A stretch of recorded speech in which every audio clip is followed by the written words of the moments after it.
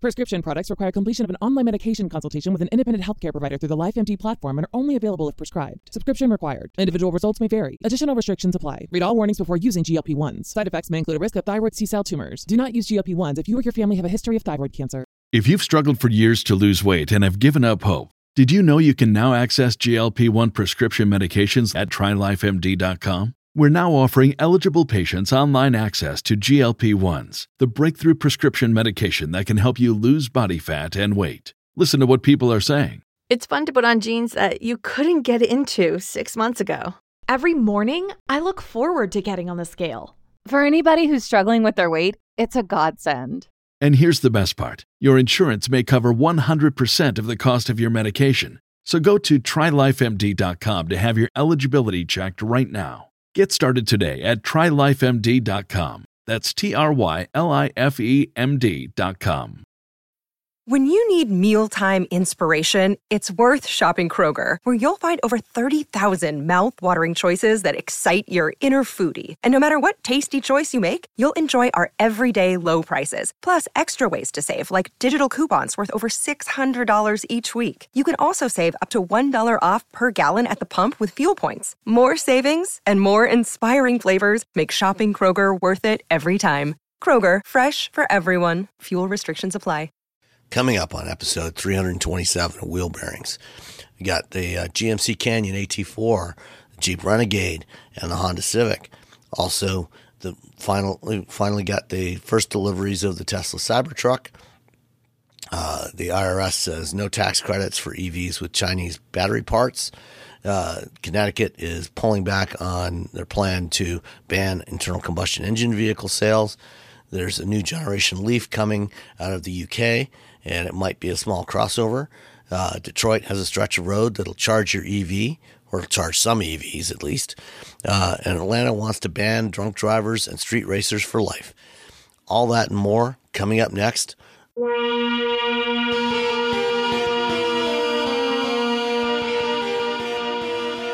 This is episode 327 of Wheel Bearings. I'm Sam Abuel-Salmon from Guidehouse Insights, and I'm going to apologize right now for the sound of my voice. I've been battling a cold, so hopefully it's not too annoying for everybody. You're like Tom Waits. You sound like a character actor. It's actually kind of intriguing. I mean, I'm practicing to be in a noir detective movie. It's like, she had legs that went down to the ground. She was quite a dame. I'm Roberto Baldo from SAE International. And I'm a guest. I'm Tanya Gazdick from Media Post and Wards Auto and A Girl's Guide to Cars. Thank you for joining us today, Tanya. And Nicole is still somewhere in Europe having fun. So why don't we start with you, Nicole? With you, Tanya. What have you been driving? All of us girls, we all just look the same, right? Yeah, girls look the same. Interchangeable. Yeah, so interchangeable. Nicole, Tanya, whatever. Just call me Hey You. Hey ladies. Yeah, hey lady. What have you been driving, Tanya? I was just telling you, I just drove a rental car for a week for 1,300 miles, a Jeep Renegade, and I was on vacation in Utah. I hit all five. My husband and I hit all 5 national parks in 6 days. Ooh. And drove and then we did the Ford Bronco off-rodeo. We drove our Jeep to the off-rodeo. That was kind of fun. And then we drove a Bronco in the off-rodeo. Did they let you take the Renegade in the course at all? No. It stayed in the parking lot. It didn't. It was a rental car. I would not have done that because I don't need to pay that, that fee when I break a rental car. Yeah. So what did you think of the Renegade? The little baby Jeep. I honestly had never driven one before, so I was very intrigued by it. It was very small, compared. We parked next to some other compact SUVs, and it was considerably smaller, even compared to them. But it was very capable. I drove a lot of mountainy, curvy Utah roads. Utah roads are a lot. Even they're quote unquote, interstates are a lot. You're doing a lot of mountains and curves and stuff, and it held up really, really well. Yeah, I It was mean, comfortable. it's been a while since I drove a Renegade. It's been several years. But I had one, like when it first came out, I had one from the press fleet, and I also drove them a couple times at the What's New events that they used to do at the Chrysler Proving Grounds on the off-road course there. And you'd be surprised. I mean, it can actually do some real off-roady stuff. Yeah, I mean, we didn't try much because, like I said, I was a little nervous about that. It had 55,000 miles on it. You know, it was like a 2-year-old Wow. Jeep Renegade. That's a lot. Yeah. That's some rough miles. Right, in Utah. But I was really surprised at how, and we need to do more of that as journalists, because we always drive these brand spanking new cars with, like, I'm driving a Honda Civic this week and it's got 900 miles. Clearly I'm like the second or third person to ever drive it. And it's like, that's really not as accurate as driving a 55,000 mile car, to see what it's actually like, after it's been living for a while. So is it something that you would recommend to other people to consider if they want a small, like, what trim level was the Renegade? The one I had? Yeah. I don't know, but it didn't have a lot. I mean, so it wasn't like it wasn't a Trailhawk screen, and yeah, I mean, it was just a base. The screen was like the size of a credit card, which was kind of hilarious. I was just like, screens have definitely evolved in 2 years. That's the other thing. You drive a car that's 2 years old versus one now, and it's like, we've come a long way in 2 years. Yeah. So what about the Civic? Well, I've only had the Civic a couple days, and so far so good. It's I've got the turbo, so it really, I've read other reviews of it saying that it's okay, but not super spirited, and I would disagree. I mean, I was doing some serious accelerating on the freeway yesterday, and I got up to 109 without even trying. Dun, dun. Better not do that in Atlanta.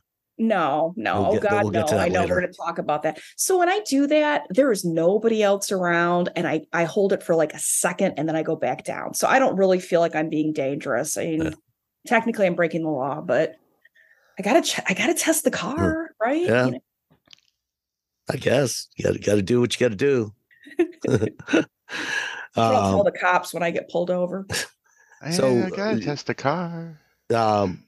Yeah, when we've got my wife and I have a Civic. We've got a 2017 Civic hatchback, which also has that 1.5 turbo, and we've had it for 6.5 years now, going on almost 7 years, and it's still a great car, and it's always had plenty of performance. It's got more than enough performance than people need as a daily driver. I think 175 100%. horsepower.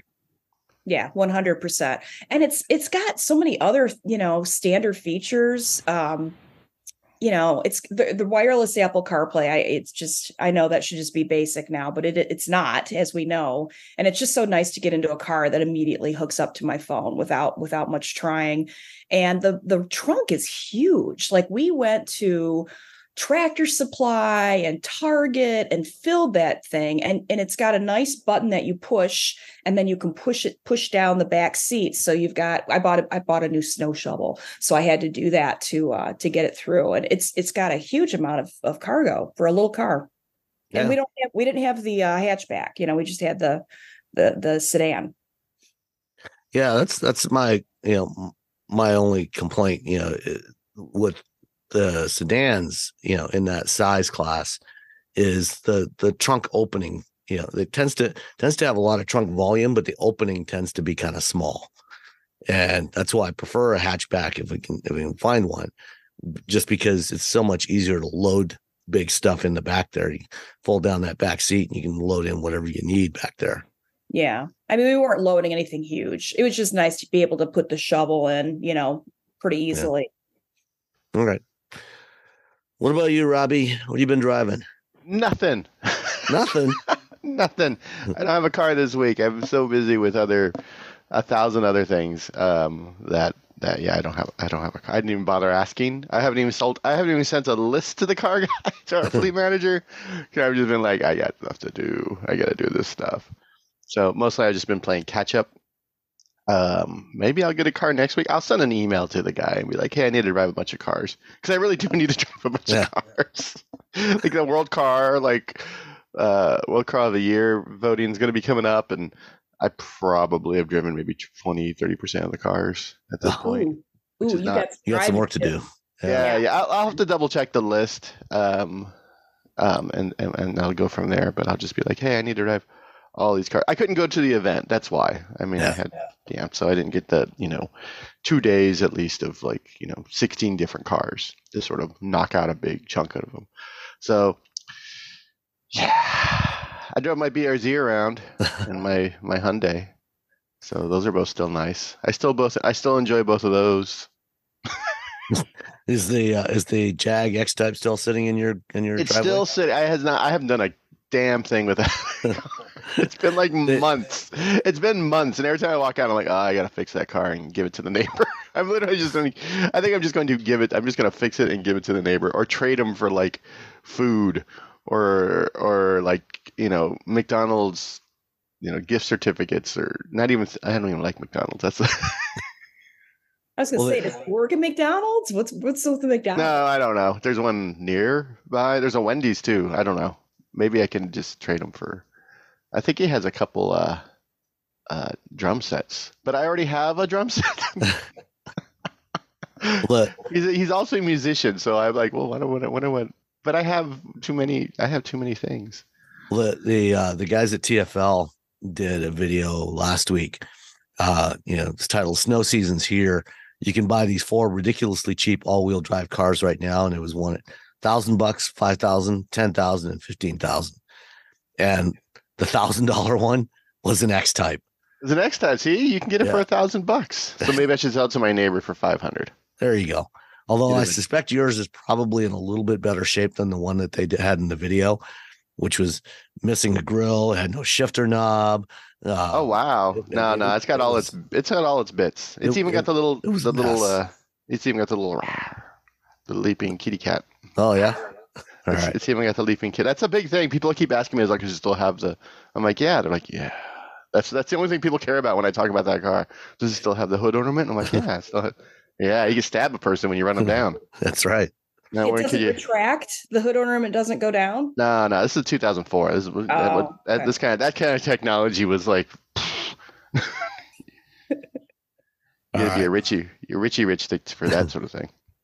All right. Well, I had 2024 GMC Canyon AT4. So this is the GMC version of GM's new generation midsize trucks. And like the Colorado, it is just ever so slightly larger than the previous generation. It's only an inch longer, but it's got a couple inches longer wheelbase, so it's got slightly shorter overhangs than before.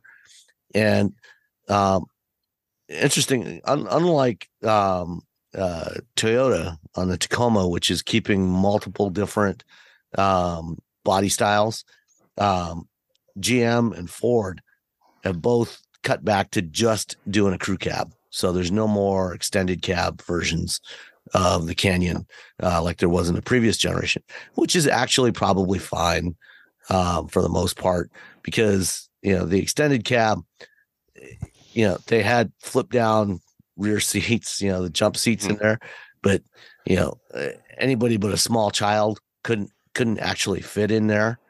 So it was basically only useful for storage if you just flip up the seats and just use it for storage. But it's like the 90s when they started putting little cabs and Toyotas and stuff. Yeah. You're like, you guys sit back there? Oh, wait. My friend from high school, his dad sold the patent to the seat in the back of the Nissan, of the hard body. The tiny little seat. Yeah. The jump seats back there. I just remember that. That's it. That's my only helpful bit of advice. Yeah. It's not helpful at all. The one downside, though, to not having that extended cab version is now there's only one bed option. You used to have, if you wanted a longer bed to store stuff and you didn't really need a back seat, you could get that extended cab and have a longer bed, have a 6 or 6.5 foot bed. Now there's only one bed size, which is a 5 foot bed. which is, if you leave the tailgate down, it's actually fine. You can haul a lot of mulch with that. The AT, and it's frankly, for most people, that's actually the right size. Most people don't need an 8-foot bed. If you need an 8-foot bed on a regular basis for hauling sheets of plywood or drywall, things like that, you're a contractor. You're probably driving an F-150, an XL, a single cab, or Super Duty or something. So the AT4 is a decent all arounder. It's a little more off-roady version of the Canyon. So there's several different trim levels. There's the Elevation, which is the base level, the AT4, which is a little more off-roady. It's got a couple of skid plates on there and a 2-inch lift, factory lift, and a little bit wider track with the wheels. There's the Denali, which is the luxury version.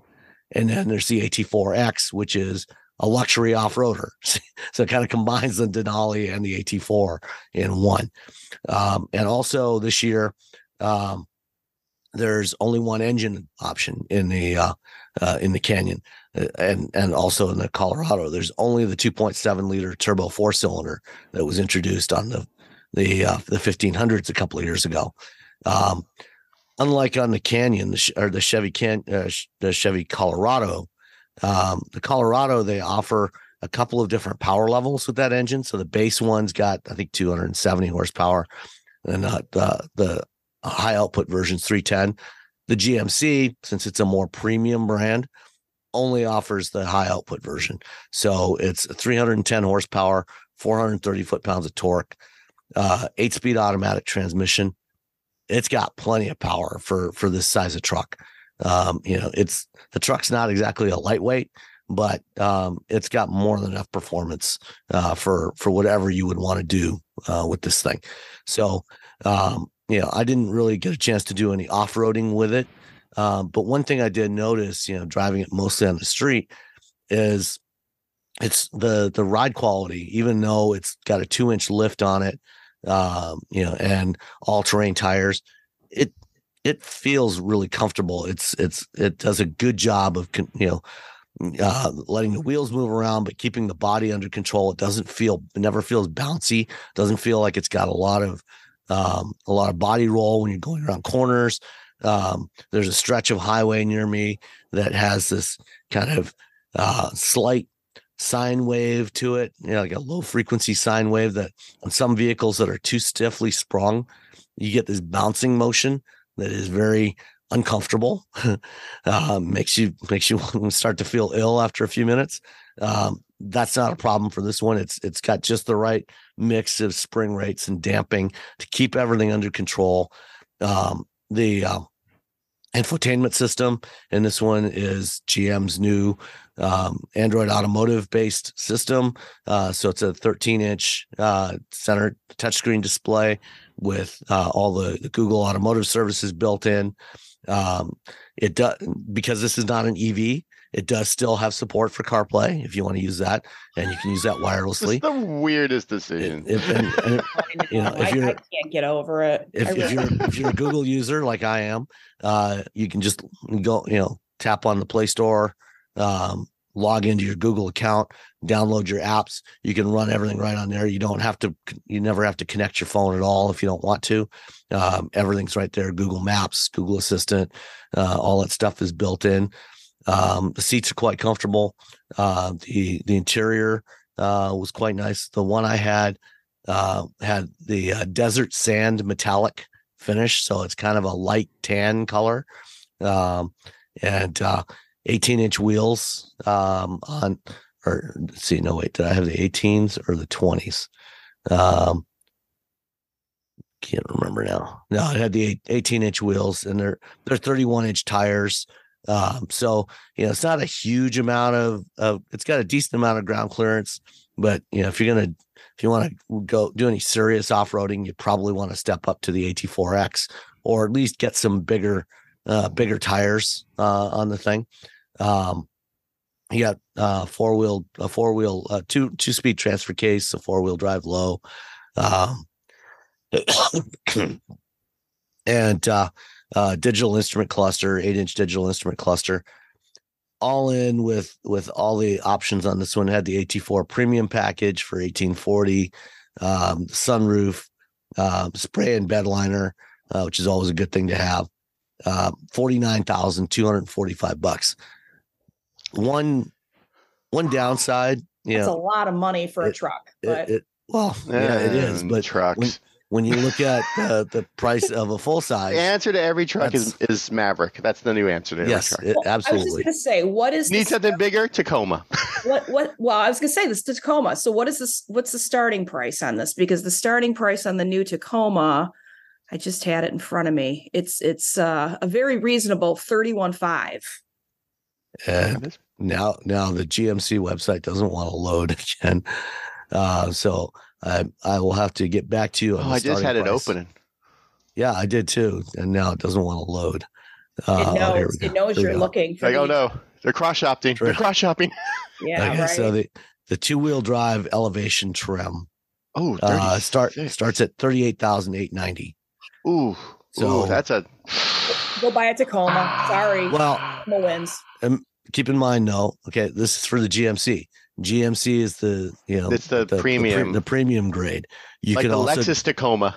Yeah, you can also get the Chevrolet Canyon, which is the same truck for several $1,000s less. What did you say the starting price was in Tacoma? $31,500. Yeah, I think the Canyon starts somewhere. The Colorado. Sorry, I keep getting them mixed up. The Colorado. The Colorado 2-wheel drive starts at $29,200, so it's actually cheaper. Oh wait, you can get the SR for $28,600 for the Tacoma. Okay, just the base. For the 2024? Oh wait, this is 2023. I'm sorry. Yeah, Ignore the me. 2024. Ignore me. Yeah. I just drove the 2024 and it starts at $31,500. I haven't driven the Tacoma in 100 years. So it hasn't changed until now. So they rolled them out right before the LA Auto Show, so it's kind of convenient. So yeah, I mean it's not cheap. It's also not particularly fuel efficient. It only averaged 17.5 miles per gallon during the week I had it. It's rated at 17 city, 21 highway, 19 combined. And like I said, I got about 17.5 out of it. So if you're looking for a fuel efficient smaller truck, get a Maverick. Otherwise, for a midsize, it's not a bad choice. And frankly, most of the others aren't going to be much better in terms of fuel economy, especially, if you get the higher output engines. I'm not sure I don't know if they've published fuel economy for the new Tacoma yet. I'm looking at what are the specs right now, and they're saying you can get up to a manufacturer 26 mpg highway. Is that with the gas or the hybrid? That's the entry level SR. Okay. Yeah. So I think the 2-wheel drive, you probably get a manual transmission too. In the Tacoma. Yeah, that's something that's also unique. So why don't we jump right to that? Of the three of us, you're the only one that drove the Tacoma. What did you think of the new Tacoma? Very impressed. I will be honest. It was way more capable. We did a lot of off-roading around Malibu, and it was great. I mean, it handled well. It felt confident on, very scary roads, and it was great on paved roads too, which is probably more important, and comfortable. The seats are new and they're very comfortable, which was nice. Oh, that's nice. Little glitchy on so they had us using Google Maps for our routes, and on 2 different models it froze, and it could have been connectivity because we were in the mountains, but it was a little annoying. Yeah. I've had Google Maps freeze just in general, like using CarPlay recently, it just stops working. So I don't know if it's a Toyota needing to update their software issue, or it's a Google issue. Is it on Toyota vehicles specifically, or on other brands too? Oh, my car? No, it's you just had it CarPlay. on the Kona? CarPlay. This is CarPlay. No, this is CarPlay. Okay. This is just CarPlay in general. It's just like freezes. It's gotten progressively worse over the last probably like 8 months, and I'm sure it has nothing to do with the fact that it also has, while Google was like, everyone decided they were going to lay off a bunch of tech people because they're like, well, if Twitter did it, we should do it too, and now things aren't working quite right. I'm like, yeah, I didn't know who to blame with this. It was, like I said, it was on multiple vehicles. So I'm like, you can't just blame it for being a prototype, vehicle. I think it had something to do with the software. Blame it on the rain. And that's, that's the problem when you've got multiple layers of software from different sources, is trying to figure out where the root cause of the problem is. And I think this is one of the reasons why most automakers are shifting towards using Android as the core OS, so that they at least have that built-in thing. So they have some level of control over at least that part of it. So if you have a problem with the projection, that's a harder issue to tackle. Sometimes, like I know on our Honda, my wife drives that mostly, and sometimes, it just loses the connection to the phone. And I've seen that on other vehicles as well, with Android Auto and with CarPlay. So it's tough when you've got these different devices that have to interact with it, and the more you can embed it and have some control over that, the easier it is to diagnose and fix those problems. There is a strip of road. Oh, sorry. No, go ahead. There's a strip of road along Interstate 80, right before the bridge, if you're heading west, where it doesn't matter what car I'm in. 90% of the time, Apple CarPlay will just freeze and stop working. There's something happening along this one. All of CarPlay or just the maps? The whole CarPlay, all of CarPlay it'll freeze and then it'll just cut out. Every car, my car, BMWs, Mercedes, like anything that supports CarPlay, it's like this one strip. And I've talked to Antoine, who's over at CNET, and there's a spot over where near he lives where it does the same thing. I wonder if that's an issue, with iPhone and its connectivity to the cell network that's doing There's that. something. I something think causing some interference there. Aliens, maybe government GM, aliens. Maybe GM's, shift to wanting everybody to use the native system isn't so bad if we can get rid of issues like this. My problem with native systems is they don't crowdsource current traffic, which I want to know. Well, traffic but they're using Google Maps, which is crowdsourcing that traffic. So so they're getting that data from anybody that's using Google Maps or Waze. That data is being fed into the Google Maps that's running in your car, because they're, it's still connected. Do all native systems use Google Maps though? No, all the systems with Android Automotive except for Stellantis. Stellantis is using Android Automotive, but with TomTom Maps. They're not using Google Automotive Services. But like Volvo, GM, Honda now, Ford is going to be launching theirs soon. Nissan is launching theirs soon. And a bunch of others are all adopting, and even Porsche recently announced that on the next generation Macan, they're going to have Android Automotive with Google Automotive Services built in. And so if you're using Google Maps in there, it is getting that crowdsourced data. Okay. Well, I had to use the Tesla native system when I rented a Tesla out in LA, and I didn't mind it, not having access to Waze and Google Maps. I lived for a week without it, but I did miss knowing where the traffic was and where the cops were, because Waze tells you, police reported ahead, and I can't tell you how many times that saved me.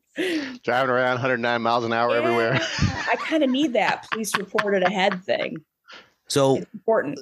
Getting back to the Tacoma for a minute, one of my complaints about the previous generation Tacoma, especially like the TRD Pro version, was the suspension always felt kind of soft and floppy, and it never felt very well controlled. And I'm wondering how that felt on the new Tacoma. It felt great. I mean, we in a variety of situations. So on the freeway, on city roads, on off-roading, it always felt, I wouldn't say stiff, but but it wasn't floppy. You know, it felt controlled, appropriate. Yeah.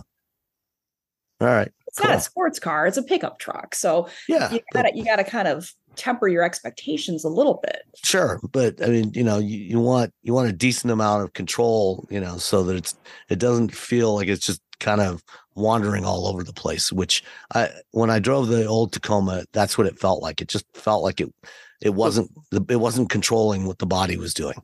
I thought was the issue is that it was the old Tacoma. Yeah, well, it was. Toyota is very much like, you know what, we're just going to sit on this for, I don't know, 15, 20, 25, 30 years. Especially with their trucks. Not so much with their cars, but with their trucks. They definitely if it ain't broke, don't fix it. Yeah. That's their whole, even if it is kind of broke. And to be fair, you know, the Tacoma has still been the best-selling midsize pickup of all. You know, it sells like twice as many as the next closest one. Oh, so, yeah. Yeah, it's kind of crazy. All right, cool. Anything else on the Tacoma? Any other thoughts on that? Well, to answer your question, I'm just kind of looking at the tech stuff, and they said, you know, one leap forward for the new generation is a fully redesigned coil spring multi-length rear suspension. Yeah. Ooh. So that improves the overall ride and handling tremendously, especially on and off road, cornering. All right. Excellent. Spring. Nothing like the world progressing towards summer to inspire your own progress. That's what life's all about. In your career, relationships, and your finances. Let's talk about that last one. With the Chime Secured Credit Builder Visa Credit Card, it's easy to start building credit with everyday purchases and regular on-time payments with no annual fees or interest. And if your credit score grows, so could your opportunities for lower rates on loans, like for a car or home. Sounds like progress, right? With Chime Secure Credit Card, you can start improving your credit scores right away. Get started today at chime.com/build. That's chime.com/build. Chime.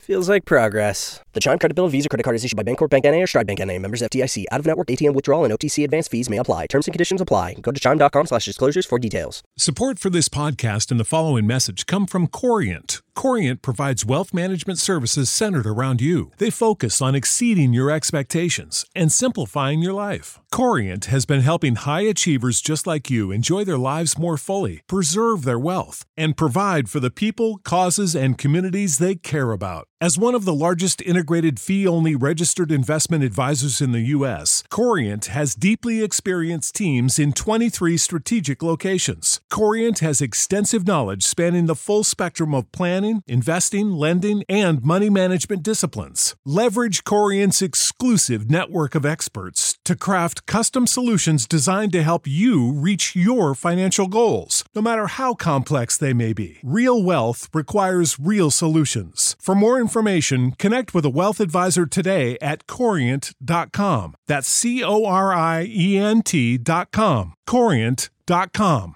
You know how to book flights and hotels. All you're missing is a tool to plan the travel experiences you'll have once you arrive. That's why you need Viator. Book guided tours, excursions, and more in one place. There are over 300,000 travel experiences to choose from, so you can find something for everyone. And Viator offers free cancellation and 24/7 customer support for worry-free travel. Download the Viator app now and use code Viator10 for 10% off your first booking in the app. Find travel experiences for you. Do more with Viator.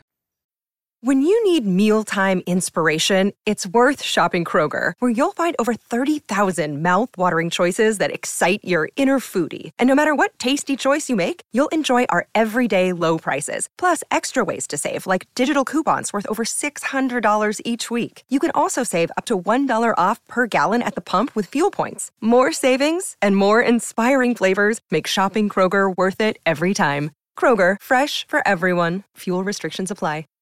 Save big on brunch for mom, all in the Kroger app. Get 16-ounce packs of flavorful Angus 90% lean ground sirloin for $4.99 each with a digital coupon. Then buy 2, get 2 free on 12 packs of delicious Coca-Cola, Pepsi, or 7-Up, all with your card. Shop these deals at your local Kroger today, or tap the screen now to download the Kroger app to save big today.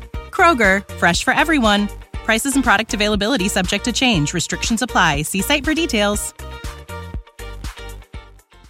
Did you know you can support Wheel Bearings directly? Head to patreon.com/wheelbearingsmedia and you can become a patron today. Your contributions will help fund the platforms and tools we use to bring the podcast to you. And exclusives and improvements are already on the way thanks to your generosity. So if you want to be part of an automotive podcast like no other, head to patreon.com/wheelbearingsmedia. All right. Well, there was another truck that finally got into the hands of a handful of customers this week. Some people got it. A few people. They didn't get to drive it away. They got it though. Yeah. They got to take possession and then climb into the passenger seat. Including among those was Alexis Ohanian, also known as Mr. Serena Williams. He was one of the 10 that got a Cybertruck this week. So that's who it was. I was like, man, I know that guy. almost 4 years to the day after they first showed it, and Franz von Holzhausen smashed 2 windows with a steel ball. Trying to prove how bulletproof they were. They finally handed out some customer Cybertrucks. Well, this time they gingerly threw a baseball at it instead. Yes, yeah, a very bouncy baseball, by the way. Yeah, I was like, come on, just don't do it. Just don't. There's no need to do with that. I think I have a feeling that Elon said, "You're going to do this or you're fired." I mean, that's a lot of things that happens at Tesla, to be honest. Yeah, I know. So now that we have some actual specs on the production version, it's $30,000, anywhere from $20,000 to $30,000 more expensive than what was announced 4 years ago. It's got less range. They said the 3-motor version was going to have 500 miles of range. It's actually only got 320. And, with Tesla numbers, that means that it's probably a little less than 300 in real world. It's smaller than the original concept. It's about like 10 inches shorter. So what do you think of this thing?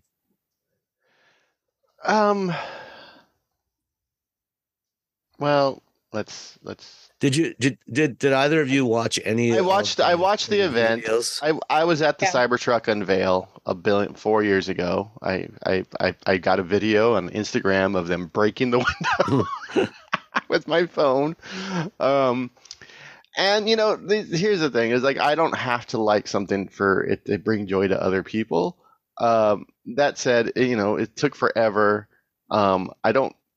I don't know. I mean, apparently someone said, I don't know. I haven't even researched this. You can't sell it in Europe because it doesn't meet the standards, like safety standards. I'm surprised it meets the U.S. safety standards. Yeah, I'm surprised. The more as well. I look at it, the more I think. Based on what I've seen of the crash test video, I'm not entirely convinced that it does. I don't think it could. I mean, just the front end of it is not engineered for a crash. Yeah, I don't. No, I mean, yeah, people are going to buy this because they're going to buy this. That's all there is to it. But will they be able to? It's weird. It's cool. I think, but I'm just going to go back to they should have shown it off. They should have said a year later, you know what? It's going to be really hard to make it the way we want to make it. So that's going to be a low run, low production vehicle. You can also get one that looks pretty much exactly like it, built in a traditional fashion that people can buy for $40,000. But instead, they just held fast to this idea that it was going to be, the special steel, Tesla steel, or whatever they're calling it. And it's stainless steel. Yeah, well, they're special Tesla stainless steel. I don't know. They say a lot of things. It's hard for me to yeah. And so, people are going to buy it. Good for them. I think if you're in the market, the Rivian's going to be a better all the way around. There's no reason a truck this big should go from 0 to 60 in 2.6 seconds. I don't think the WTF on the GMC Hummer should be an option. Like, these things are so heavy, and they're just like, look, we can go from 0 to 7. Like, no, you're just throwing a bowling ball really quickly down the street. That's not cool. If it's your jam, fine. I wouldn't buy one. It's not really that. They kept talking about how it's utilitarian. I'm like, I guess in a way that a hatchback's utilitarian. You have the little cover in the back. You can throw things in the back, but it's not a truck. Does that make sense? It's not an F-150. Well, it's the TFL did Roman and Andre did a video the other day talking about it. And Roman said, you know what? After watching that reveal, I'm going to call it a cybercar. I'm not even going to call it Cybertruck. It's Cybercar. Because, in fact, I guess during the event, Musk referred to it as a car something like 19 times. He didn't refer to it as a truck. He referred to it as a car. And so Roman just said, I'm just going to call it Cybercar.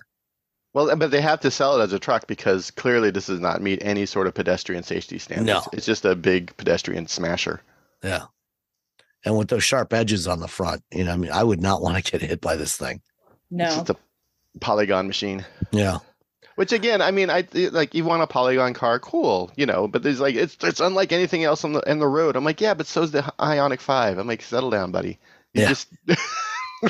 Well, Elon is still saying, at first he said 250,000 a year. He's backed off of that and saying now, he told Joe Rogan that they're aiming to sell 200,000 annually. It's like, I just don't even know how that I can't see them selling that many.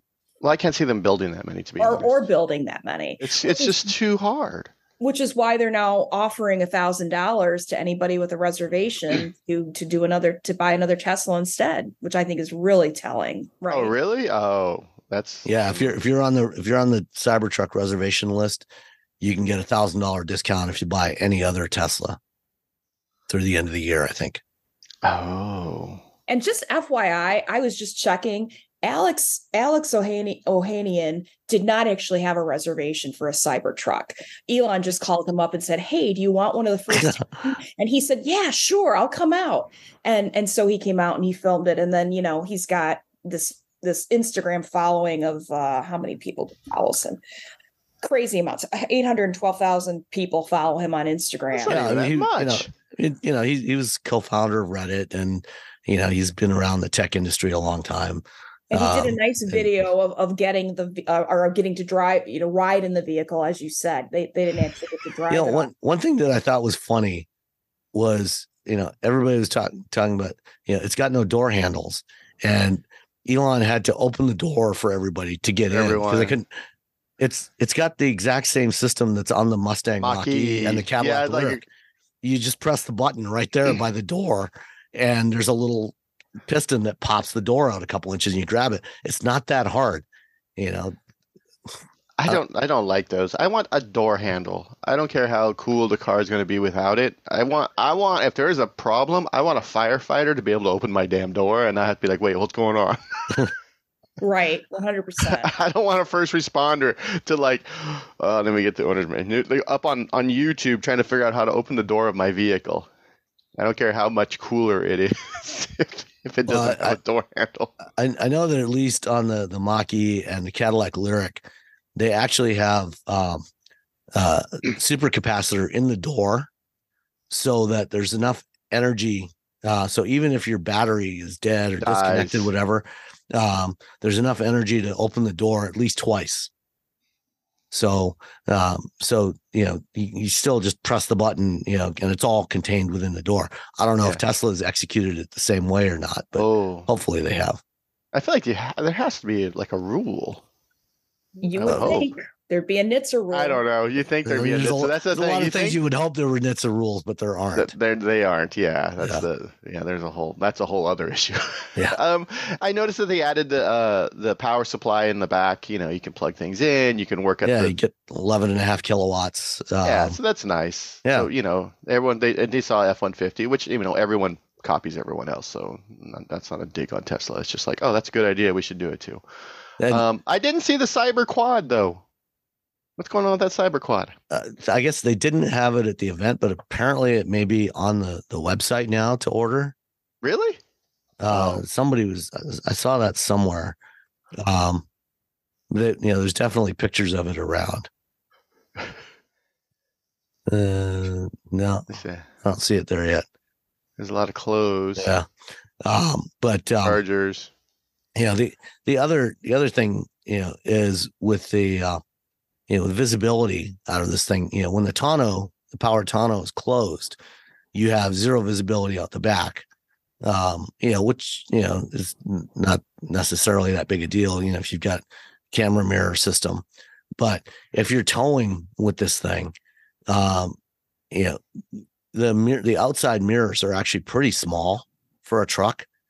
And, you know, this thing, you know, has 11,000 pound towing capacity, but, you know, none of the influencers that got a chance to actually do, you know, some initial, you know, first drive reviews that were posted this week, you know, had an opportunity to actually do any towing with it to see how the truck handles. You know, you had Jason Camisa for Haggerty, you know, racing this thing around a track against a go-kart. And, you know, apparently it handles pretty well on a track, but, you know, I don't know how well it's going to handle with an 11,000 pound trailer on the back. And, you know, your visibility of what's going on back there might be pretty limited as well. Yeah, you need the little extenders. Yeah. I wonder if you can buy those. I guess you just buy the ones for like an F-150 or Silverado, and you just, you know, clamp them on. I mean, it's stainless steel. You should be fine. You can do whatever you want to it. Sure, why not? Speaking of stainless steel, do either of you have any stainless steel appliances in your kitchen? No, my appliances are 100 years old, and I've heard horror stories about stainless steel, so I will never get a stainless steel. I mean, you know, it's great if you like fingerprints. I mean, who doesn't like a good fingerprint? Especially if we're doing crimes. So one other interesting detail that I guess they didn't talk about during the presentation is the range extender battery. So if you, they have an optional battery that you can get that can be installed in the bed that takes up about a third of the bed volume and increases the range. So with the tri-motor, you can get from 320 to 440 miles of range. With the two motor all-wheel drive, you can get up to 470 miles of range. But of course, you know, battery like this is going to weigh probably at least 500-600 pounds. So it's not going to be something you're going to slide in and out on a regular basis. But the funny thing is, the guys at Electrek just found a patent that Rivian was granted in 2020 for a range extender battery that you put in the bed of the truck of the R1T. And so they already have a patent on what Tesla is doing. And apparently the Tesla battery is going to cost $16,000. Ooh, that's a lot of money to lose space in the back of your car for extra range that you literally don't need, because if there's anything about the Tesla vehicles is that you have the Tesla network. You're fine. You don't need that battery. Where are you going? Are you driving to Antarctica where there are no chargers? Well, I think it's Elon said if you're hauling very heavy things up mountains, you're going to need the. Yeah, I mean, if you're towing a trailer, that, you know, the 340 mile range that you have with the all-wheel drive version, it's going to be half of that. You know, it's going to be, you know, 150, 160. You know, just like it is with a Lightning, you know, or a Rivian. You know, you're going to cut your range in half with a heavy trailer. And, you know, because it's such a hassle to charge an electric truck or any EV with a trailer, you know, you probably would want to get that. You know, ideally, the way they do it is they would actually let you rent the battery from a Tesla service. Oh, yeah. For the weekend. I need this for a long weekend. Go to a service center, you know, have them put the battery in, and big then crane. Yeah. And then, you know, you rent it for a week or two, whatever, you know, for your road trip. You know, when you're towing your camper trailer, and then you go back when you return and they take it out. You know, I talked to Tesla a billion years ago about this, about pull-through charging stations, and they have some, but they're supposed to. There are a few, but not many. They were supposed to, they told me at the time, which was 2020, which is a while ago, that they were going to be building a lot more. Well, all right. You know, they said a lot of things. Any other thoughts on the Cybertruck? It doesn't have the dash cluster. Every car without dash cluster makes me sad. Yeah. But that's the way Tesla's going. I'm actually surprised that they kept the dash cluster in the Model S and Model X when they refreshed the interior of those cars. Yeah, I know. I'm looking forward to seeing one in the wild, especially here in Detroit. And I'd like to see it next to an F-150 or a Silverado or a Ram. I'd really like to see the comparison next, you know, side by side. It's it's slightly shorter. One thing that was interesting, among all the dimensions of the Cybertruck got smaller from the original concept, except for one, the width. It actually got 7 inches wider. 7 inches. I sat in that thing. It was fine. It's the width is listed as 86.5 inches, 86.6 inches, which is the same width as the Hummer EV. And that is a ridiculously wide vehicle. So why would you, all right, okay, fine. I sat in that thing with 5 people at the event, the launch event. It was fine. I mean, one of them was a child, so I guess that's I don't know. All right. Sticking with EVs. Fisker. Is anybody, neither of you have had a chance to drive a Fisker Ocean yet, have you? No. I have not. Yeah, it sounds like Fisker's having some challenges. I was actually talking to somebody else in LA, and things are not looking good there right now. They just announced this week that they're cutting their production target for the year for second time to just over 10,000 units.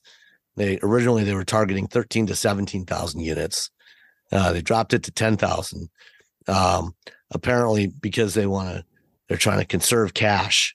Because if you build vehicles, then you have to pay for the parts, and if you're not selling them, or if you're selling them at a loss, then you're going to be burning cash. Yeah, you got inventory, you got storage. Yeah. So they're having some challenges, and it looks like it might be they might be in line for a rerun of what happened to Fisker in 2013. Well, I mean, I feel like they sort of made a lot of the right moves, but I mean, right now, with interest rates are so high, and you're like, oh, I'm gonna buy a car. You're like, you know what? Nah, I'll just wait. I'm good. Has anyone ever like renegotiated their car? Like refinanced their car loan? Car loan? Yeah. I mean, we refinanced our mortgage during COVID because it went down. The interest rates went down. But yeah, I don't think anyone's. So like when you look at a car, you're like, well, I'm going to be paying how much in interest for? Okay, I'll just stick with the car that I have now. There's no reason you couldn't. I mean, you probably. I think most people, at least on new car loans, finance through the captive financing arm of the automaker. Yeah. But I mean, if you go to a bank, I'm sure, you could probably get a new loan, to pay off the old loan get a new loan at a lower interest rate to pay off the old loan. But the car would be less, you'd probably be slightly underwater with the loan, because cars depreciate more than, a house. And so you'd probably have to make a big balloon, like a big payment in order to get the loan. To get at least back to break even. Yeah, the break even. Yeah, it's tough buying a car right now, because now everyone has cars, but now the interest rates are kind of and this when you're you're a new company, and you're like, okay, if I got to pay a lot of money for a car because of interest rates, am I going to go with Toyota, or am I going to go with Hyundai or Ford, some companies that I know, or am I going to go with some new company? And you're just like, I think some companies are recognizing that and are offering, very specific deals. A friend of mine just got a new Equinox, and Chevy Equinox, and she got a ridiculously low interest rate. What did she say? $500 rebate, 1.9% APR financing, employee pricing, and Costco had an additional $1,000 rebate for members on the exact vehicle. So. Yeah, and that's usually like through the captive finance arms of the automakers, like GM Financial, Ford Credit, Honda Financial. They can get away with doing those sorts of things. Usually, if you go to a bank or if you're buying a used car, it's a different story. Yeah, those interest rates are much higher. Around 7 to 8% on average right now for new cars, and upwards of 10% on used cars. Yeah. All right. Batteries. One of the challenges with buying an EV these days Yeah, I've been talking to a lot of reporters over the last month or so about, why are EV sales down? And to be honest, they're actually not down. EV sales are up. Market share is up. EV market share in 2022 was 5.5%. This year it's 7.4% through October. And we're on track. We're just shy of 1 million vehicles through the end of 1 million EVs through the end of October. This is going to be the first year that we sell over 1 million EVs. There's only a couple of manufacturers that are actually down. Ford, Volkswagen, of the majors are down on EV sales this year. Everybody else's EV sales are actually up. So, and there's more EVs available. So, that's not the problem, but, they could be growing faster. A lot of people were expecting it to grow faster, but they're still growing. And a big part of, I think, why, especially this right now, why a lot of people might be holding off on EVs is waiting until after January when you can get point of sale tax credits. So cash on the hood, bam. Instead of waiting till the following year to claim that $7,500 tax credit on your tax return, after January, you will actually be able to get that when you buy the car. So for the first time, it'll actually lower your monthly payment, which is a big thing for most people.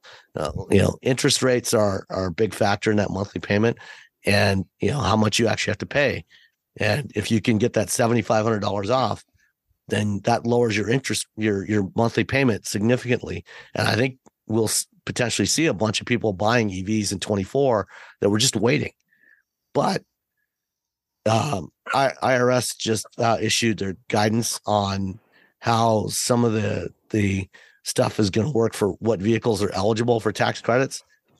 Basically, it comes down to if your EV has any Chinese-made parts or any Chinese-made minerals. Actually, the minerals are 2025, but any Chinese-made parts, components in 2024, and then in 2025, any Chinese processed minerals, you get no tax credit at all. Dun, dun, dun. Which Volvo is, ooh. Yeah. Polestar. Yeah. So there's you get nothing, like Willy Wonka. Yeah. So there's probably a bunch of EVs. So even if your EV is made in the U.S., if you don't have those, if it's got any parts, battery parts made in China, you might be out of luck for any tax credits. I mean, this if that's not an incentive to build a new battery plant, I don't know what is. Yeah, well, I mean, we've got lots of Ford and CATL. Yeah, which was like, that's their big deal. They were partnering with CATL, and it was like, yeah, that seems like a smart idea. And they're like, oh wait, hold on. They're licensing some production processes from CATL. They're not. Well, sorry, they actually are buying batteries for the Mach-E and the F-150 Lightning right now. So those will no longer be eligible. Wow. Dun, dun, dun. And it doesn't help that people in Congress are losing their minds over the factory. And so they about leasing though? Is this just for buying? You still get the lease? You still get the lease? If you lease, it's a different story. You will still leasing is the way. Yeah, it doesn't apply if you lease. So for most of the manufacturers, they're doing the tax credit pass through on the lease. And that's what Volvo's doing. When I talked to Russ Datz in LA, he said that's what they're doing with the EX30 and the EX90 is they're passing through those lease tax credits. And you know what? Right now with EVs, I mean, everything keeps changing. I mean, we leased our EV. We're going to lease the next EV.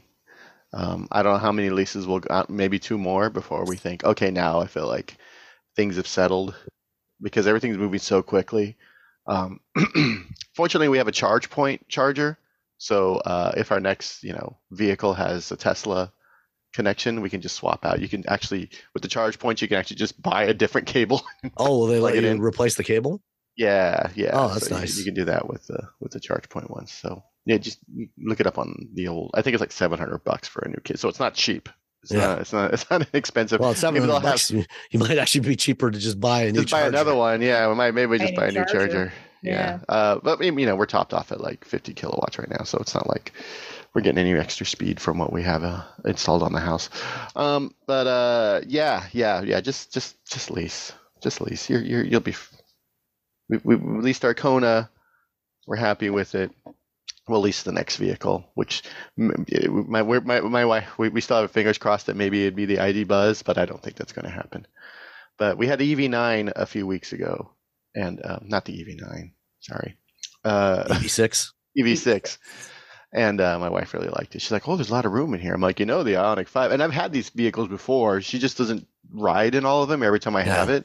So in my brain, she's been in the car already. She's like, oh, this is kind of nice. There's a lot of room in here. There's lots of room for the dogs. It's bigger than our Kona. And I'm like, well, there's another one that I kind of like more. It has a little bit more room, and it's squarer, so we'll get more. She's like, so we might end up with another Hyundai. You can fit more drums and amps and stuff in there for your If you could, can you band it? That's the whole thing. Can you use it for a band? Well, Tanya, I know you've got a heart out. Yeah, I do. I'm sorry. Thanks for joining us, and hopefully we can get you back next week, maybe, or the week after, because Nicole's still gone for a couple more weeks. Lucky Nicole. Yeah, we'll keep referring to you as Nicole as well. That's fine. I'm good with that. I can be Nicole. The part of Nicole will be played by Tanya. Our voices aren't too different, so we could do that. Yeah. All right. Well, thanks. You guys have fun. I'll talk to you later. Bye. Bye. All right. So Connecticut. Connecticut was going to join the list of states that were going to impose a ban on sales of new internal combustion engines in 2035, just like California and Washington and several others. But apparently there was a bunch of pushback, and the governor this week, a couple days ago, said, yeah, I think we'll wait on this. We're not going to do this right now. It's so far away. People think 2035 is like 2025. I know. It's so far away. I remember when this broke with California, I put it on Car and Driver, and I just had to keep telling people, I'm like, this at the time was like 2020. So I'm like, it's like 15, 14 years away. It's so far away. And even in the past few years, like there have been advances. It's so far away. We have so much time to work on the infrastructure, which is really the biggest issue right now. We have over 10 years. It's so far away. Yeah.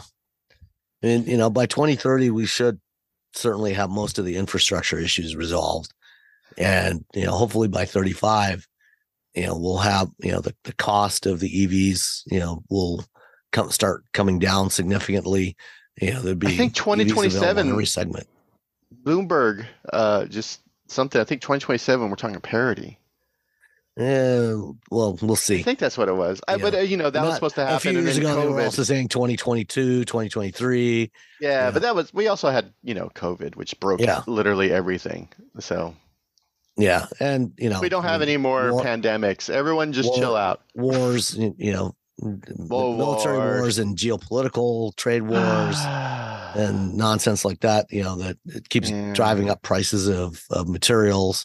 Everything. So, it's hard to predict that stuff. Ideally, by, somewhere between 25 and 27, 28, EVs should be close to cost parity with internal combustion vehicles. But, a lot of things can change that, suddenly spike prices in lithium or nickel or cobalt or something else. China can just say, we don't want to do that. We don't want to sell it to you at this cost. And that's the problem with getting most of our minerals from China right now, is that they control the entire market. And so, there's mining operations and there's extraction operations that are going on in the U.S., but our regulatory system is so dense that we're talking like 10 years if you're lucky to get it, like a new mine. And, it doesn't necessarily all have to be mined domestically. The tax credit regulations do allow for, getting materials from countries where we have free trade agreements, like Australia, for example, and Chile, as long as it doesn't go through China at some point in the process. That's the only thing. But, and then, I think we're going to see a lot more adoption this decade of lithium iron phosphate batteries. And, this week, the guys at Our Next Energy put out a release. They've been working on, they've got two things they're working on. They're working on domestic LFP batteries, and they're starting to produce those now at their plant. They've got a pilot line running and they're going to have a high volume line running in 2024. But they've also got their dual chemistry Gemini battery, which uses a mix of lithium iron phosphate cells, and eventually it's going to be manganese cells for a range extender. So most of the time you're just using the LFP. When you do need that occasional longer range, it'll recharge the LFP cells from the manganese cells. They got a development deal last year with BMW to build an iX with a prototype Gemini battery, and they released their test results this week. Their battery was the same form factor as the battery, the stock battery in the iX, and on the WLTP test, it went 608 miles on a charge. Which is, we talk a lot about Hyundai and how Hyundai's killing it, but BMW has done so many really cool things with their EVs. I mean, they're not using, like I've talked about this before, they're not using permanent magnets, rare earth magnets in there. So they don't have to, they're not stuck hoping that China doesn't raise the prices of rare earth magnets. So stuff like this, LFP is becoming big. I just talked to someone talking about lithium sulfur batteries, which are supposed to have higher energy density. So there's a lot. Again, 2035 is a long way off, and battery technology is moving so swiftly. Even if you look at solid state batteries, and you're like, well, in 2030 we'll be able to sell 30,000 of them. I think was Toyota's deal. Actually, I think it was 10,000. I'm sorry, 10,000. But if you, it's Toyota. So, once they figure out how to do it at scale by 2035, if, again, solid state's always been 5 years away for the last 15 years. But if Toyota pulls it off by 2035, you're just going to have a solid state battery in every Tacoma, every Tundra, every Corolla, every Prius, everything that they make. They're going to have these tiny little dense batteries that deliver really nice range. So there's a lot going on. It's not just solid state, not just lithium ion. It's just a lot of smart people working to solve this problem. Yeah. And, BMW is also working with Solid Power, another company doing solid state batteries. They recently got their first shipment of test cells to test in a vehicle. So, there's definitely progress being made. That's why you lease. Yep. All right. So, a couple of years back, Nissan put out a concept called the Chill Out, which is a little smaller crossover. It looks a lot like an Aria, but smaller and a little smoother. And this week there was a story from Automotive News, and I think it was also in Autocar in the UK, that Nissan has said that their plant in the UK at Sunderland, their assembly plant there, in the next couple of years, they're going to be launching 3 new EVs, including an electric version of the Juke, next generation Leaf, and also something else that they haven't announced yet. But the Automotive News is speculating that the new Leaf is going to look a lot like the Chill Out concept. That'd be dope, to be honest. I like the Chill Out. It's like a weird little, it's higher than it probably should be, but it looks like a micro machine. Yeah. Everyone who used to remember micro machines. It looks cool. It looks fun. Not quite as crazy as the concepts that they showed in Tokyo last month. Yeah, it's a bit more production ready than what they were showing off, which is that's what people should be looking forward to, is something that they're like, oh, this, but a little bit less, wacky, as opposed to this and a lot less wacky, which is, what we've been seeing. We saw in LA. Yeah. Apparently, though, along with this, the production of the Leaf in Smyrna, Tennessee, is going to be ending when the current generation finishes out around by 2025, which is unfortunate. But Nissan has said that they're going to be building 2 new EVs at their Canton, Mississippi plant, which is where they built the Titan today. And there's going to be a pair of electric sedans, one for Nissan and one for Infiniti, which is going to be based on the Vision QE concept that we saw in Tokyo.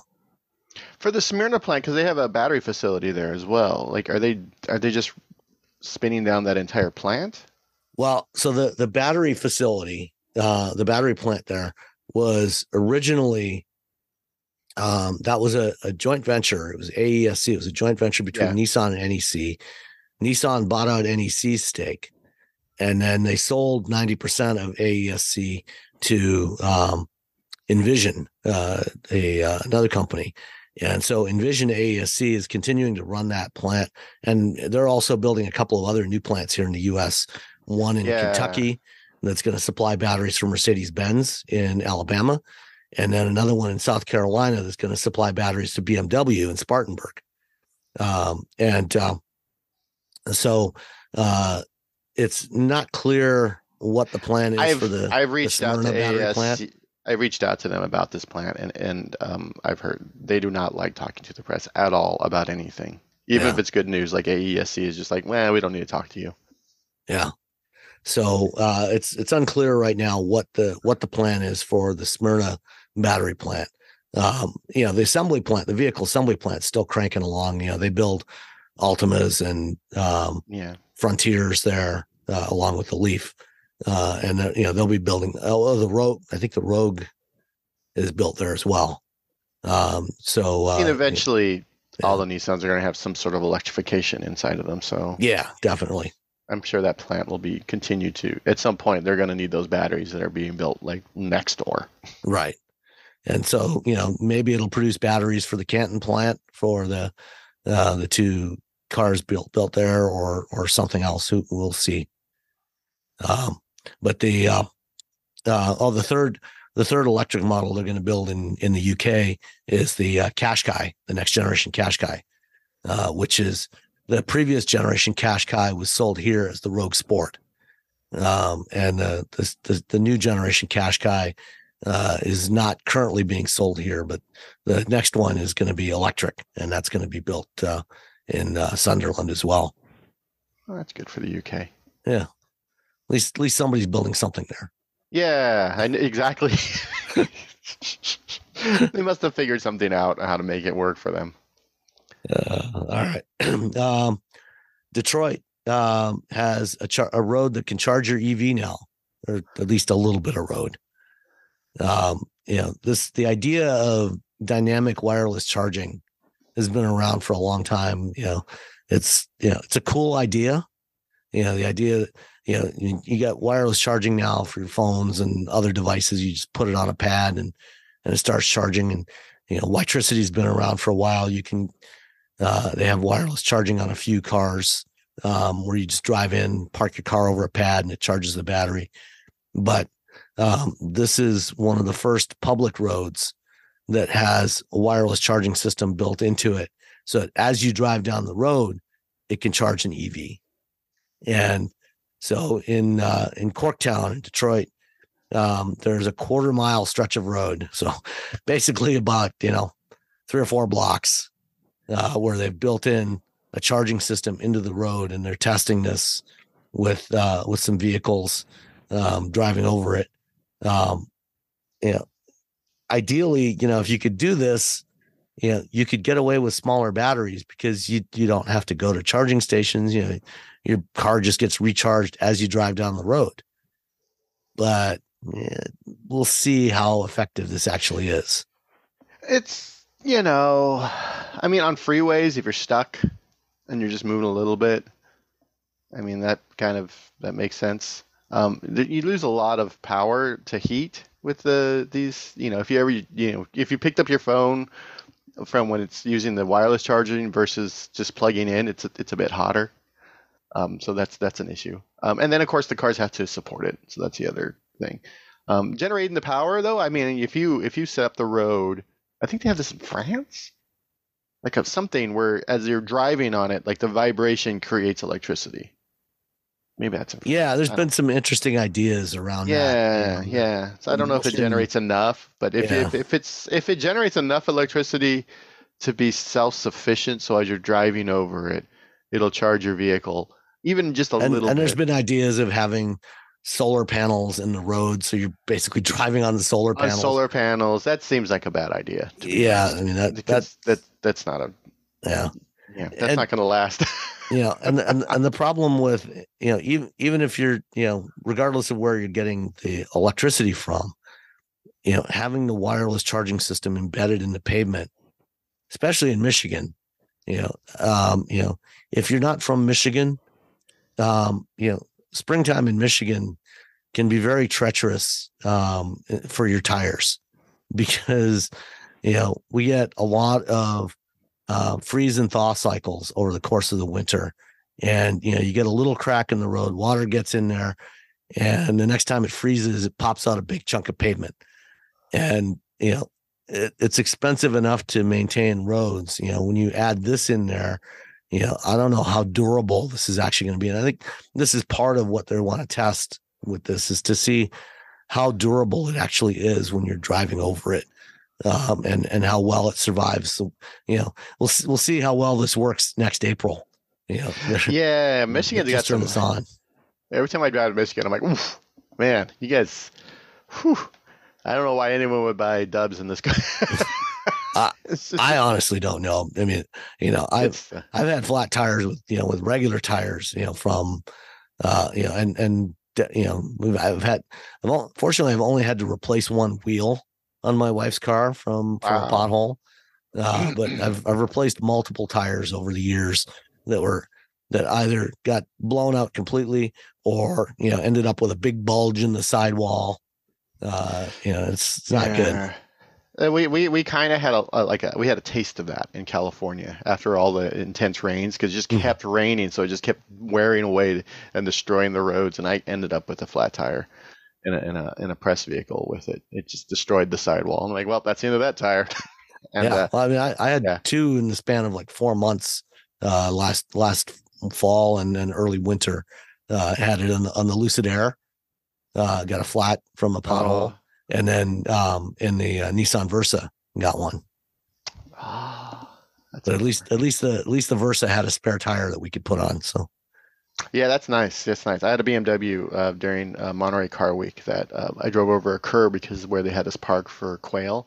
Mm-hmm. I think there was a piece of metal sticking out of the curb, and it just sliced into the sidewall. And fortunately, I had a spare, so I called somebody. I'm like, "Am I allowed to change the tire on this car?" And they're like, yeah, well, if you want to. I'm like, all right, done. And I just hung up. And it took like 30 minutes to find out if I was allowed, because I didn't want to do it. And then, someone gets in, because someone else gets in trouble because I was allowed to do something that some lawyer doesn't want me to do. And BMW is notoriously kind of paranoid about, some of these things. Because, what if I'm changing a tire, I hurt myself? Now they're liable. Yeah. They're like, you know how to do that? I'm like, yeah. I'm like, yes. Okay, yeah, just do it. It'll take us an hour to get out there. I'm like, no, man, I'm going to do this in 5 minutes. I'll see you guys in 30. When I had the Versa, Mike Austin and I were on our way to a meeting, and driving through downtown Ypsilanti, hit a pothole and heard the tire pop. And so I immediately pulled over, and we pulled out the donut. And between the two of us, we had the flat tire off and the donut on. Had it jacked up and back down again in like about 6 minutes. Yeah, it's not. Yeah, find a rock, throw it under one of the, the opposite wheel, so the car doesn't move, even with the e-brake on, because especially if it's the, one of the rear tires, and then go to town. Yep. Find a rock, use it as a chuck. All right. Or a chalk. What is it? Chalk? Chalk. There we go. Chucks for your drill. That's right. Yeah. All right.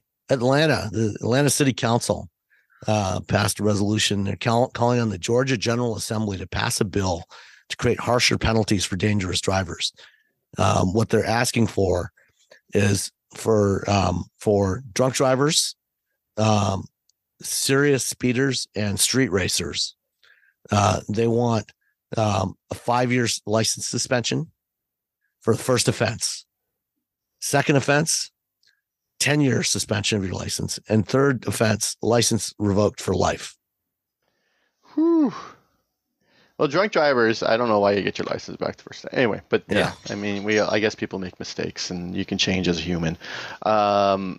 It's super speeders. I don't know. I without like looking into it, like what's that mean? Are you doing 100? Are you doing 109? Like what's the speed for that? And then racers. I mean, I did reckless driving. I think there's a lot of people I see driving just like complete idiots. Mm-hmm. But let's say you're at an event, you're out like, let's say you're watching other people race. Do you, because you're there, they're like, well, you were at the event, so you're a reckless driver. So now it just seems like it's really tough to, I don't know. On one hand, these people shouldn't be doing any of these things. On the other, how do you determine who is the person who is guilty? As long as, I guess, it's equitable. Certainly for some of these things, for street racing, shouldn't be racing. You can figure out who's guilty. Street racing. And just don't do it. Don't race. Don't race on. You can go to a track. Most places, especially Atlanta, has a track. Everywhere you go across the U.S., there are drag strips. They have. Test and tune nights. You can go nights, there. Yeah. Just go to your local drag strip. It's a lot safer. Something goes wrong. There's emergency personnel on hand there. They've got fire equipment. They've got your mom can watch you. Your mom can come out and watch you. Go to your local drag strip, or go to a track day if you want to road race. Do not do this on public streets. It's dangerous. It's stupid. I love to drive on the track when I get a chance. It's a lot of fun, but it's not something you should ever be doing on public roads. So it's definitely keep it to off-road conditions, and and I think if you are doing this on public roads, I actually don't have a problem with you having your license revoked for life. Yeah, no, it's. I'm looking. Okay, so I live in Northern California, notoriously expensive, just mind-bogglingly expensive. If you can go to Sonoma Racetrack, which is like 30 minutes from my house. If you want to do a drag strip, it's $35 if you pre-register. If you're a high school kid with a high school ID, it's $20. Yeah.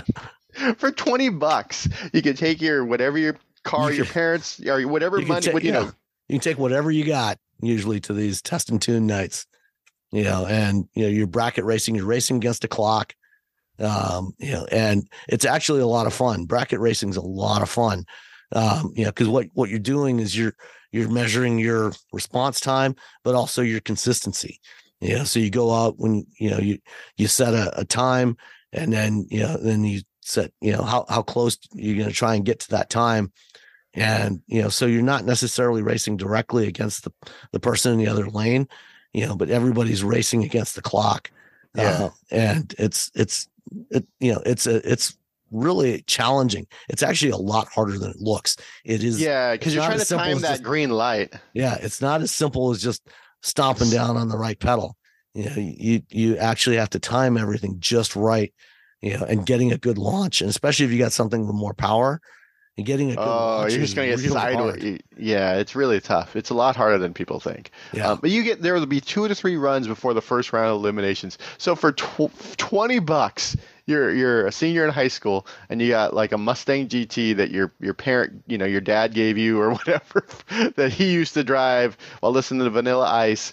And you can do 2 to 3 runs in your dad's drop top Mustang GT for $20 and for $15. And it's, if it's spectators is $15 at the gate, and then special events are $20. So for $20 you get it, and then you make your parents pay $30 so they can come and see you, or your boyfriend or girlfriend or whoever, your aunts. All right, auntie come out. Anyway, tracks. Go to the track. Yeah. It's not. It's really not that expensive. There's racetracks all over the country. Usually within a couple hours drive. And you know what else is also great fun? Autocross. Oh, Autocross events everywhere. And again, dirt cheap. And you can run anything. You don't. You don't have to have safety equipment, and it's all about your skill as a driver and maintaining momentum in the car. So the first time I went autocrossing with my daughter, there was a young woman there that was driving an early 2010s Ford Focus.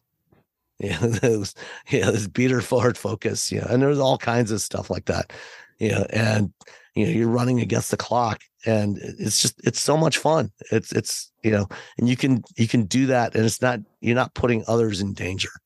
So if you have a Challenger or a Mustang with the live axle, because those things are horrible at cornering.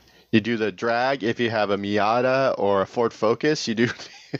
Go to an autocross and do the autocross. There's something for everyone. There's probably some off-roading things you can do.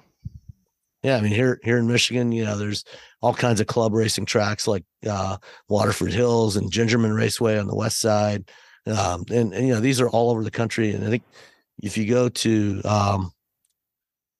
find the site, I think it's Motorsports Registration. You can find events near you. I'll find the site and put it in the show notes. Yeah, motorsportreg.com. And it's run by Hagerty, and it's the world's largest motorsports event calendar. So you can put in, your location, and it'll show you all the stuff that's available, for everything from autocross to bikes, motocross, drag racing, road racing, whatever you're interested in, for whatever kind of vehicle you've got. And you can register on there, and it's all done under safe, controlled conditions. So you don't do this on the street, please. You can just pay someone not even a lot of money. Yeah. That's the crazy part. It's not like, oh man, we're gonna have to pay $700, $800. Nope. Yeah. Nope. I mean, for an SCCA autocross day, if you're not an SCCA member, it's like $50. And you get half a dozen runs, and it's a great time. All right. And with that, we don't have any questions today. I do have an interview that I recorded at the LA Auto Show a couple weeks ago with Mike Evanoff, who's head of product planning for SUVs. We talked about the new Santa Fe, and some other stuff, including the deal with Amazon, and how you'll be able to buy your Hyundai off of Amazon.com next year. And it was a good conversation. So stay with us and have a listen to that. And we will be back next week, and hopefully my voice will be back to normal next week. Bye. Let's talk about Hyundai. Okay. New Santa Fe. Yep, here. absolutely. That's as far as product, that's big news. But yep. In a way, it's almost not necessarily the most interesting news. But we'll get to that in a minute. So the new Santa Fe is quite a departure. Yes. For Hyundai, both from a styling direction and kind of the product has evolved as well. Over the last three generations now of Santa Fe, there's been quite an evolution where you had two Santa Fe's. Yeah, 2 and a 3 row. Yeah, 2 and a 3 row. Then you dropped the 3 row, went to a 2 row only, and now you've grown that back to a 3 row again. Can you talk about that evolution, how that's transpired? Yeah, I think as the we've got a full SUV lineup, all the way from Venue, Kona, Tucson, Santa Fe, and Palisade. And I think when Santa Fe originally came out with the 2 row, we knew obviously Palisade was coming, and that was going to be our 3rd row.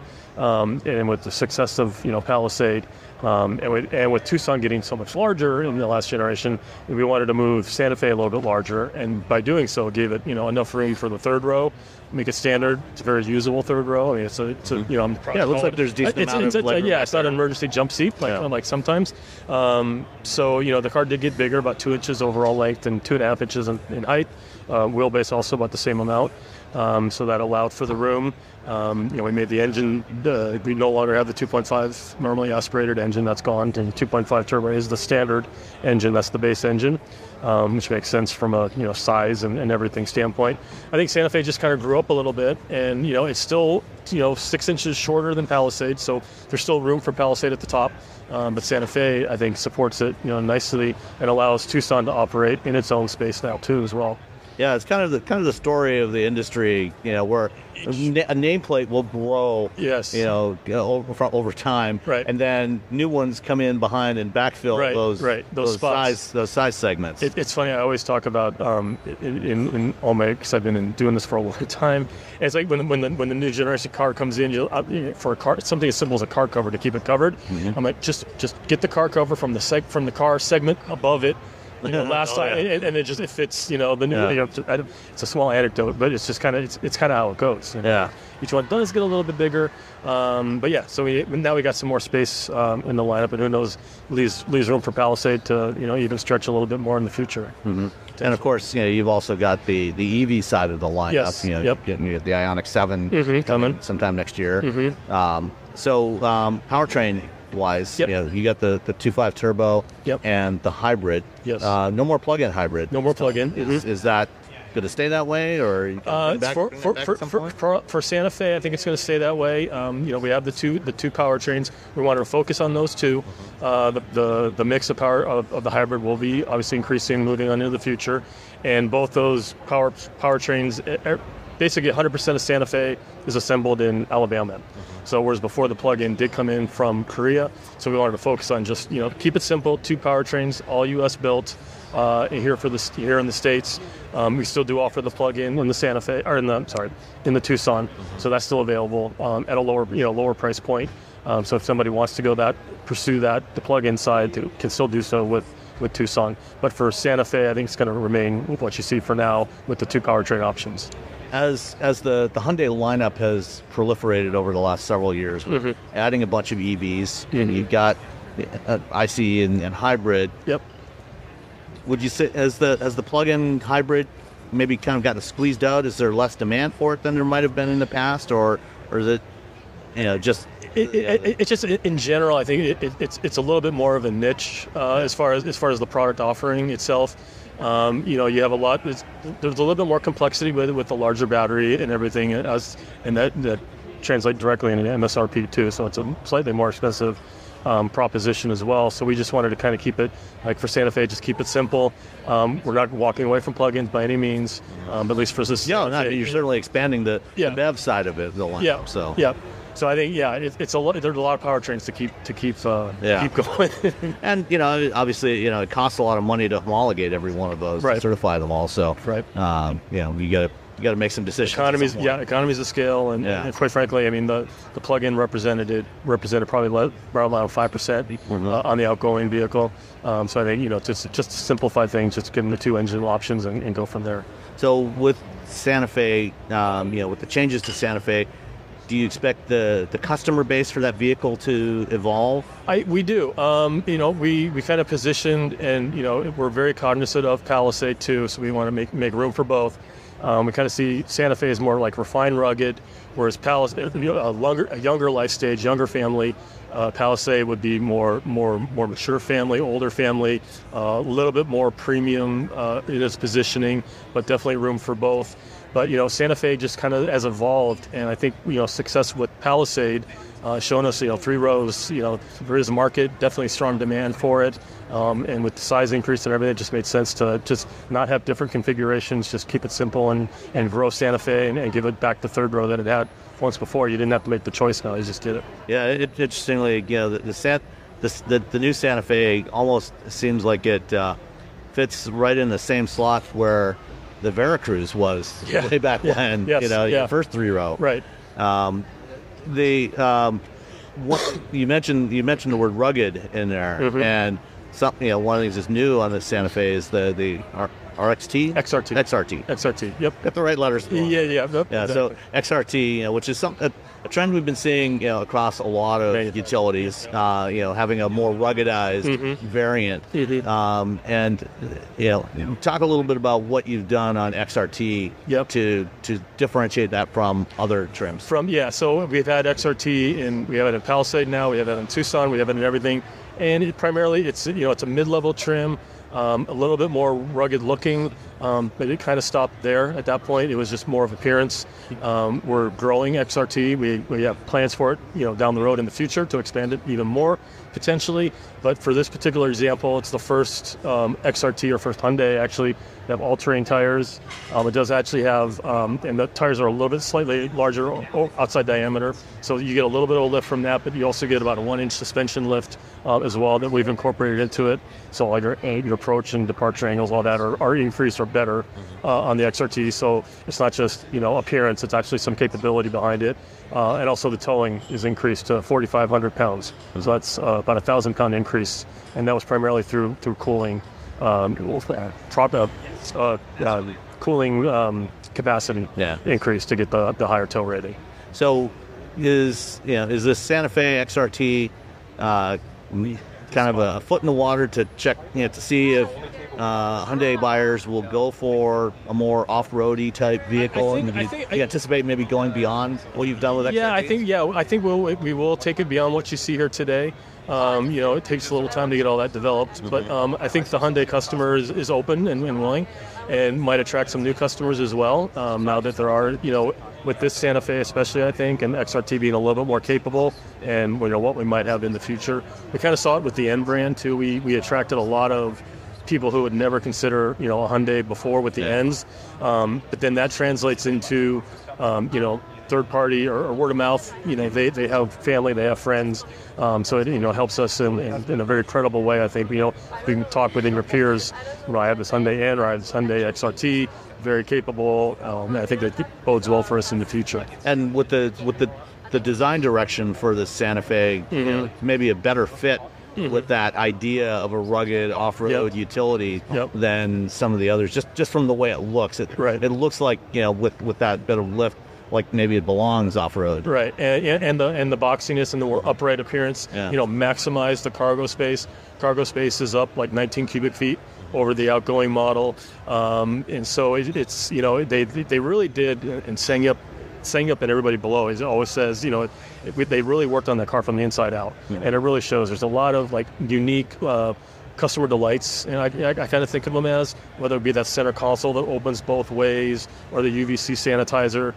They really spent a lot. That's an interesting feature. They really, especially coming off of what we did the last couple of years. They really spent some time and put some effort into that interior, and a lot of those things. I mean, there's costs involved, but some of the other things, like just the hooks, on the seat backs, to hang a backpack or gear bag, or where we put the USB-Cs, in the seat backs themselves. On the side. On the side. We started with Palisade, I think. Yeah. And so now we adopted here in MX-5. Just little thing. I'm sorry, Santa Fe. That we that little things that get incorporated that would go a long way with the ownership experience. Okay.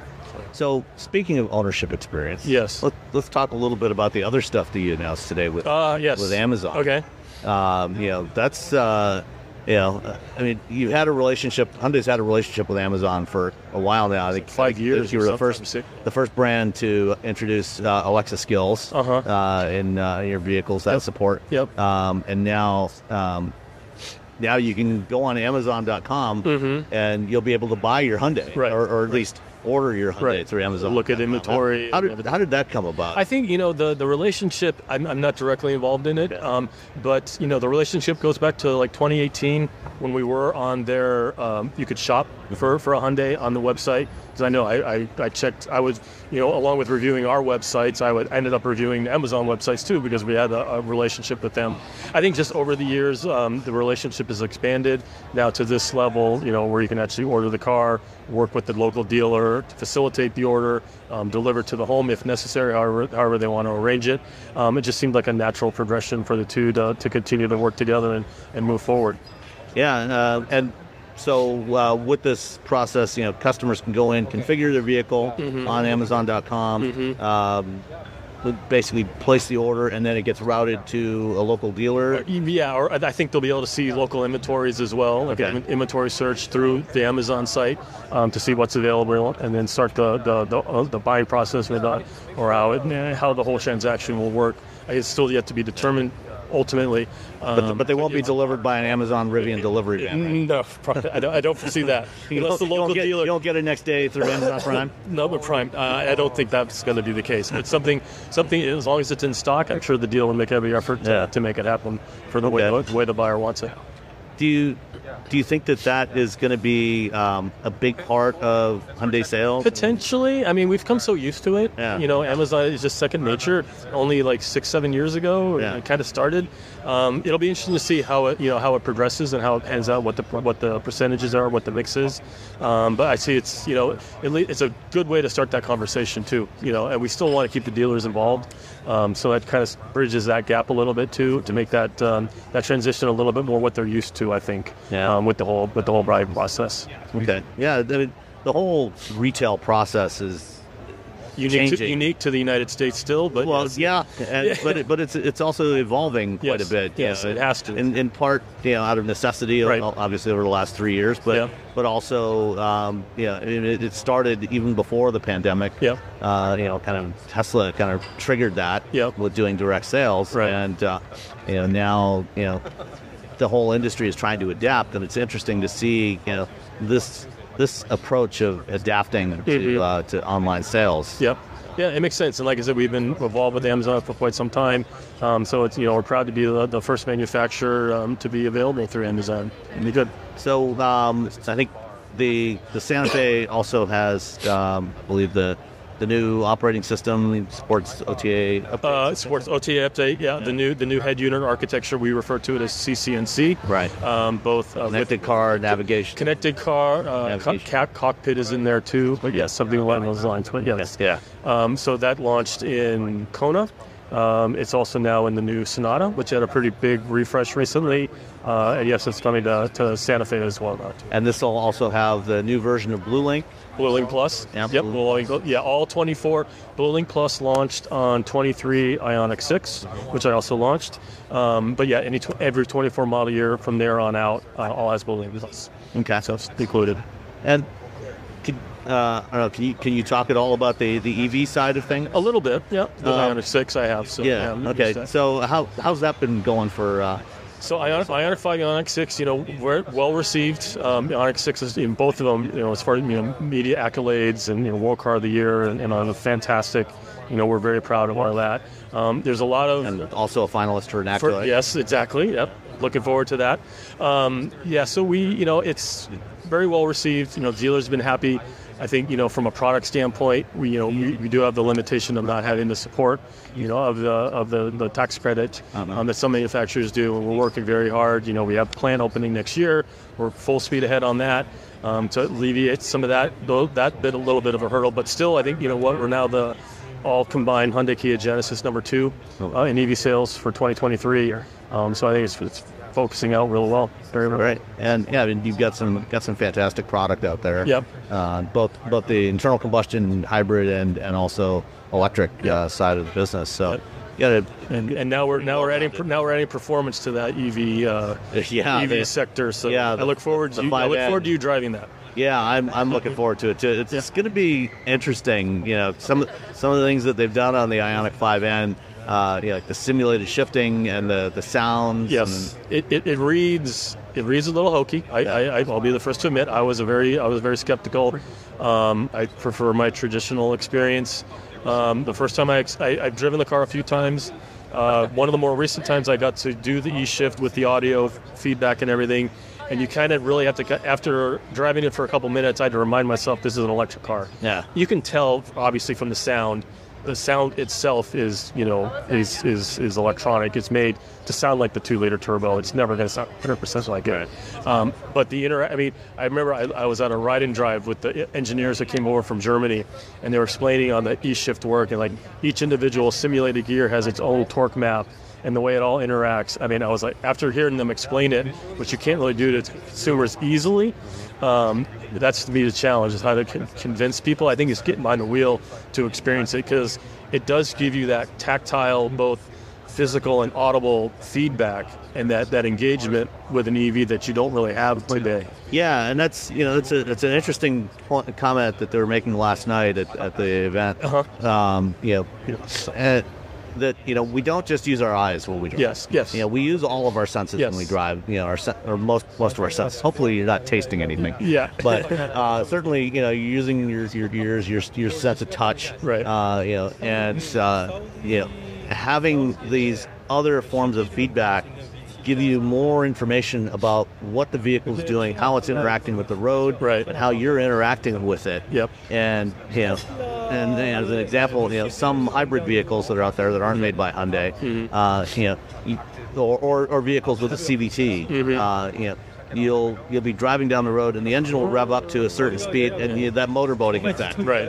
And there's a disconnect there between what you're hearing versus what else is going on. Yes. And even though it may not necessarily be entirely authentic to an EV in terms of the way it works, having that kind of feedback, gives you a connection to what's actually happening. Right. Yeah. And the nice thing is, if you don't want it, you just turn it off. Yeah. And just drive it like a normal EV. Yeah. Which I found myself. I got to drive one for a couple of days, and one morning on the commute I would drive it just normal EV. The next morning I would drive it with everything active, and it's just like two different experiences and whatever you want. And I think that's what's fantastic is we give the customer the option and the freedom to experience it how they want it. It's nice that we have that, because I was very skeptical about performance in EVs and the weight and everything that goes along with it, and I think they've done a fantastic job with that vehicle to give you, like I said, just you can drive it like a normal fast EV like everything else, or you can really interact with it. And on the racetrack, thermal management, battery degradation is always a key thing, and they spent a lot of time managing all that to get 2 laps out of the Nürburgring. I think it's quite an accomplishment. If a car can survive 1 lap of the Nürburgring at speed, that's an accomplishment. Yeah, so and then they're going have an EV do it for 2. Yep, that's good. And with the different, they've got the sprint mode, the endurance mode, the different battery. I'm sure you heard about it all yesterday. Yeah. But yeah, they really did their homework and really have delivered in spades on that car. Yeah. So looking forward to it. So it's like Hyundai continues to be on a roll. It's been going on for a long time. Yes. It's good to see. I'm old enough to remember. I grew up in Canada. And I'm old enough to remember when the Pony, the original Pony, was in Canada. The Excel here. Yeah. Before the Excel. Before the Excel. Yeah, the real Pony. The rear drive Pony, because that one never got sold in the U.S. Yeah. And the inspiration for N74 and everything. Yeah. So that the Pony concept. That original Pony concept from 74 was very different from the Pony that got sold. That was the four-door hatchback. Yep. And it sold well because it was very affordable. Right. And that's about the best. That's about where the accolades ended for that car. Yep. But you look at modern Hyundai, and I tell people all the time, that they should take a look at it. I mean, there's a lot of interesting products. Yeah. A lot of work goes into that. I mean, there's a lot of people at this company that do a lot of hard work and work together to make that happen. And it's not. It seems like I'm launching a new car every 6 months, and we kind of are, literally. So it keeps us busy. Well, I'll be looking forward to driving the Santa Fe, and then the I think then the Ioniq 5N. I think that drive will be in April. Okay. So hopefully in California, and we'll definitely be at a track. So stay tuned. Sounds great. All right, thanks, Sam. Mike. Thank you very much. Good to talk to you. Good to talk to you as always. Enjoy the rest of the show. Thanks. When you need mealtime inspiration, it's worth shopping Kroger, where you'll find over 30,000 mouth-watering choices that excite your inner foodie. And no matter what tasty choice you make, you'll enjoy our everyday low prices, plus extra ways to save, like digital coupons worth over $600 each week. You can also save up to $1 off per gallon at the pump with fuel points. More savings and more inspiring flavors make shopping Kroger worth it every time. Kroger, fresh for everyone. Fuel restrictions apply. Prescription products require completion of an online medication consultation with an independent healthcare provider through the LifeMD platform and are only available if prescribed. Subscription required. Individual results may vary. Additional restrictions apply at lifemd.com. Read all warnings before using GLP-1s. Side effects may include a risk of thyroid C-cell tumors. Do not use GLP-1s if you or your family have a history of thyroid cancer. If you've struggled for years to lose weight and have given up hope, did you know you can now access GLP-1 prescription medications through LifeMD? LifeMD is now offering eligible patients online access to GLP-1s, the breakthrough prescription medication that can help you lose body fat and weight. Listen to what people are saying.